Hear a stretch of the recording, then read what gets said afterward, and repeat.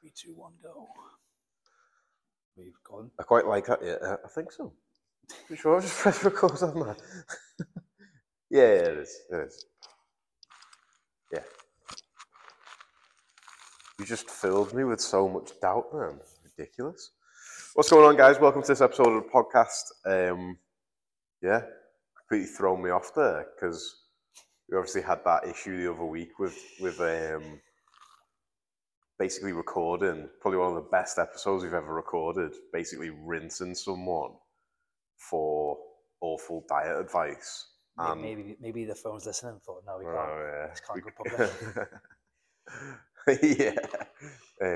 Whoever runs Apple now is like, nope, let's turn that phone off. Just disconnect it from the audio because it was literally like a second long. So weird.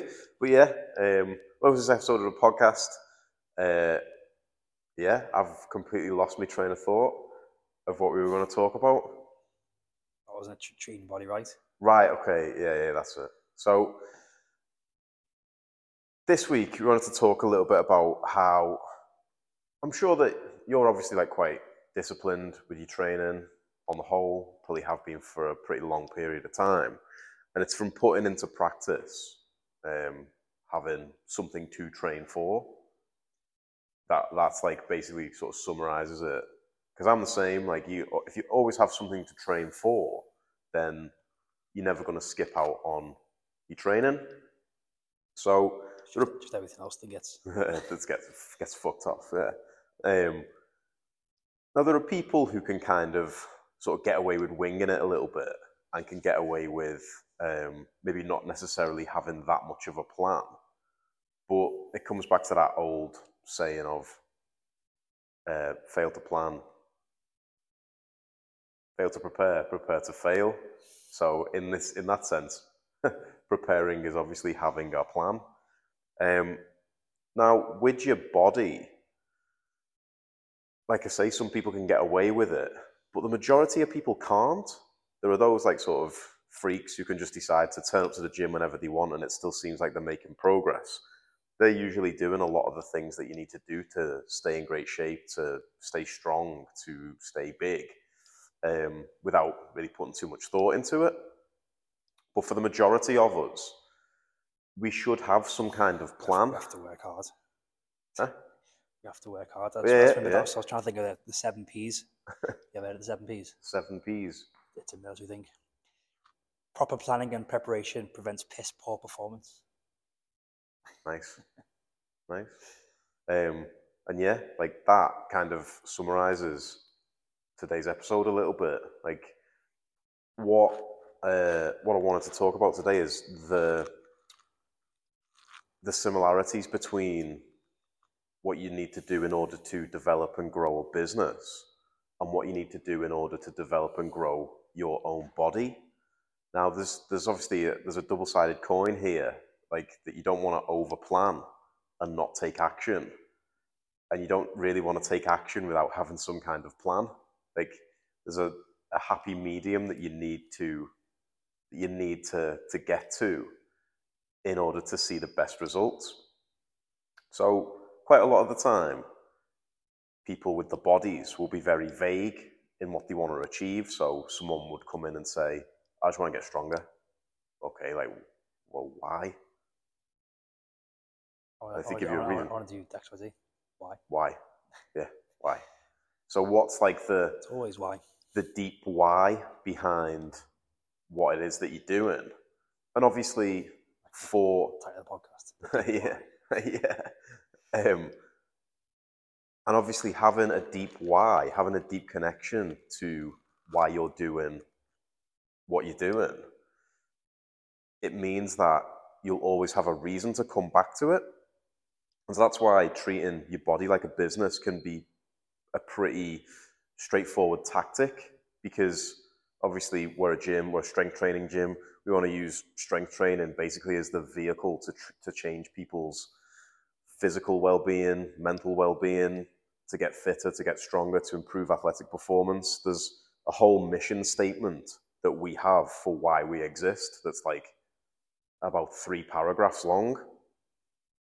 But that's like basically the the shortened down version of it. So if you have a deep connection to your why, then it means that you can generally put up with any how. The strongest whys mean that you can deal with any hows, right? So why do you want the thing? How are you going to get it? So we obviously want to help change people's lives. How we do it is through coaching, through intelligent programming, through not being fucking knobheads, although some people might disagree with that.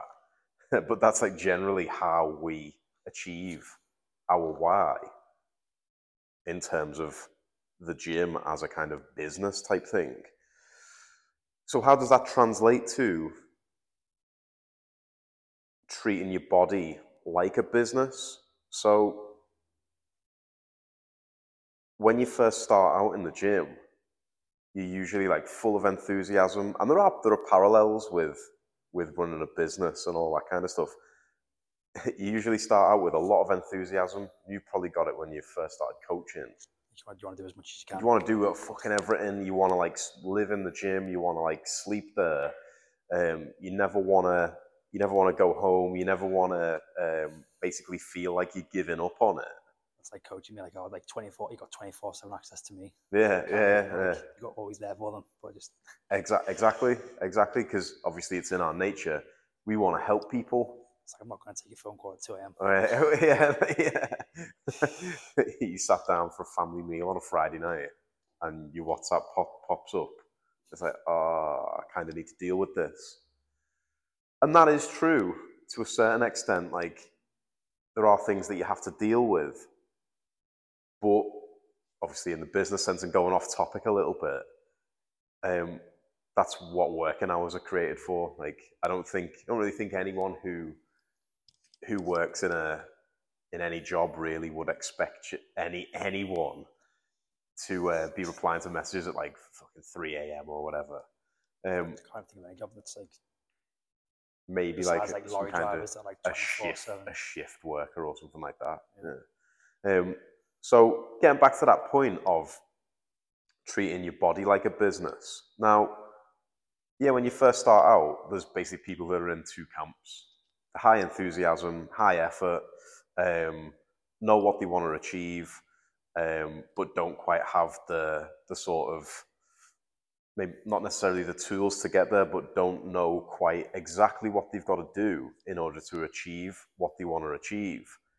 And there's the other camp who, same enthusiasm, but think that they're going to completely overhaul absolutely everything in a 6-week program.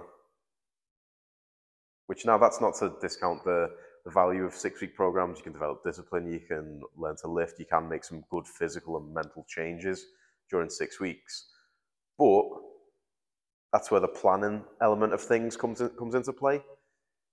If you have like a big, massive bout of enthusiasm and motivation to train and to make a change, and you've got that deep connection to your why, then having a plan of how you're going to achieve it is probably going to be a good idea.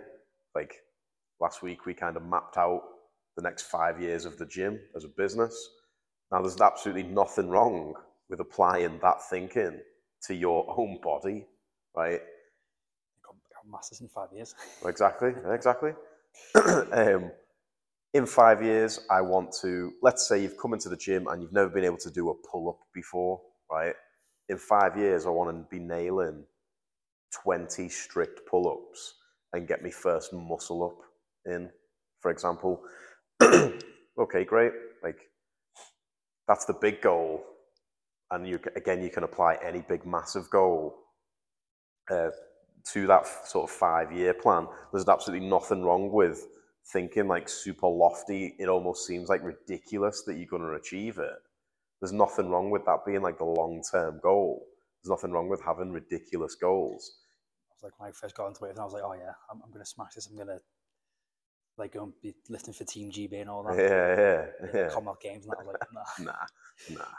Yeah, like, because you see what it takes to get to a certain level, and then what it takes to get even higher than that, and it's like, maybe I need to reassess what I actually really want out of a sport that isn't really going to pay my bills unless I get to the very top.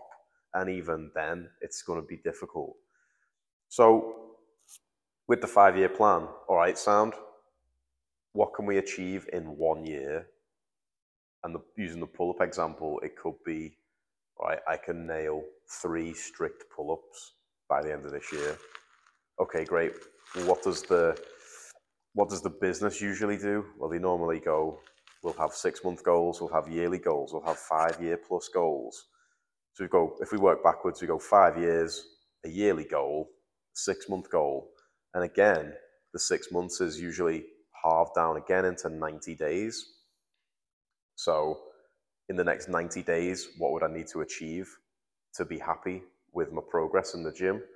And it could be that your biceps are bigger. It could be a body fat percentage reduction. It could be that you've developed a better relationship with food and that you can actually say yes to having an extra slice of pizza, or you can say no to having a piece of cake, all that kind of thing. Right? With the 90 days, let's drop that down again. What would you be happy with in the next 30 days? What would it take in 30 days' time for you to say, yeah, I've spent my time developing my own body and mind? What would it take at the end of that 30 days? And again, that could be something like, I've consistently gone from smashing Netflix and not training to training a minimum of twice a week. And Still smashing Netflix. Still smashing Netflix. But now, instead of like the 6 episodes that I'd watch a night, it's now 3. Yeah. And with the extra 5 hours that I've got, I go to the gym with one of them and I go for a walk with the other. Like, that could be something which in 30 days' time, if you get to that point, you're like, yeah, that's great. Again, if we drop that down again into a weekly target, what would you be happy with over the course of a week? You know, again, it could be something as simple as I drank an extra liter of water today. I drank some water, yeah. I ate some fruit. I ate some vegetables. Those are the things that, when you're looking to change your physical appearance and performance, that will make a big difference over the course of a week. Just leave it like that. Yeah. Over the course of a week, it's not going to make much difference. Big Al. That's all right, mate, don't worry. Yeah, it always adds a bit of character when that happens. You can come be a guest if you want. Yeah. Come and get a microphone. Get a microphone on if you want. Try your head will be off ski anyway. Just going for a max effort deadlift with all metal plates for a set of 12. Just saying, if he came on his head, it'd be off ski anyway. So. Yeah. Yeah. You'd only be able to see the bottom of your neck if you came. The gym would go dark though. Yeah, so dropping things down into 90 days, 30 days, and a week, right down to a daily target, is going to help you, one, to get the things that you want in the longer term, going back to that deep, meaningful why.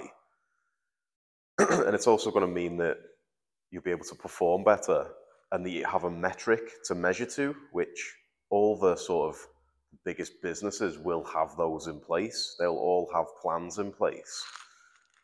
And yeah, don't mix it up that just because you have the plan doesn't mean that you can just fucking sort of sit back and twiddle your thumbs.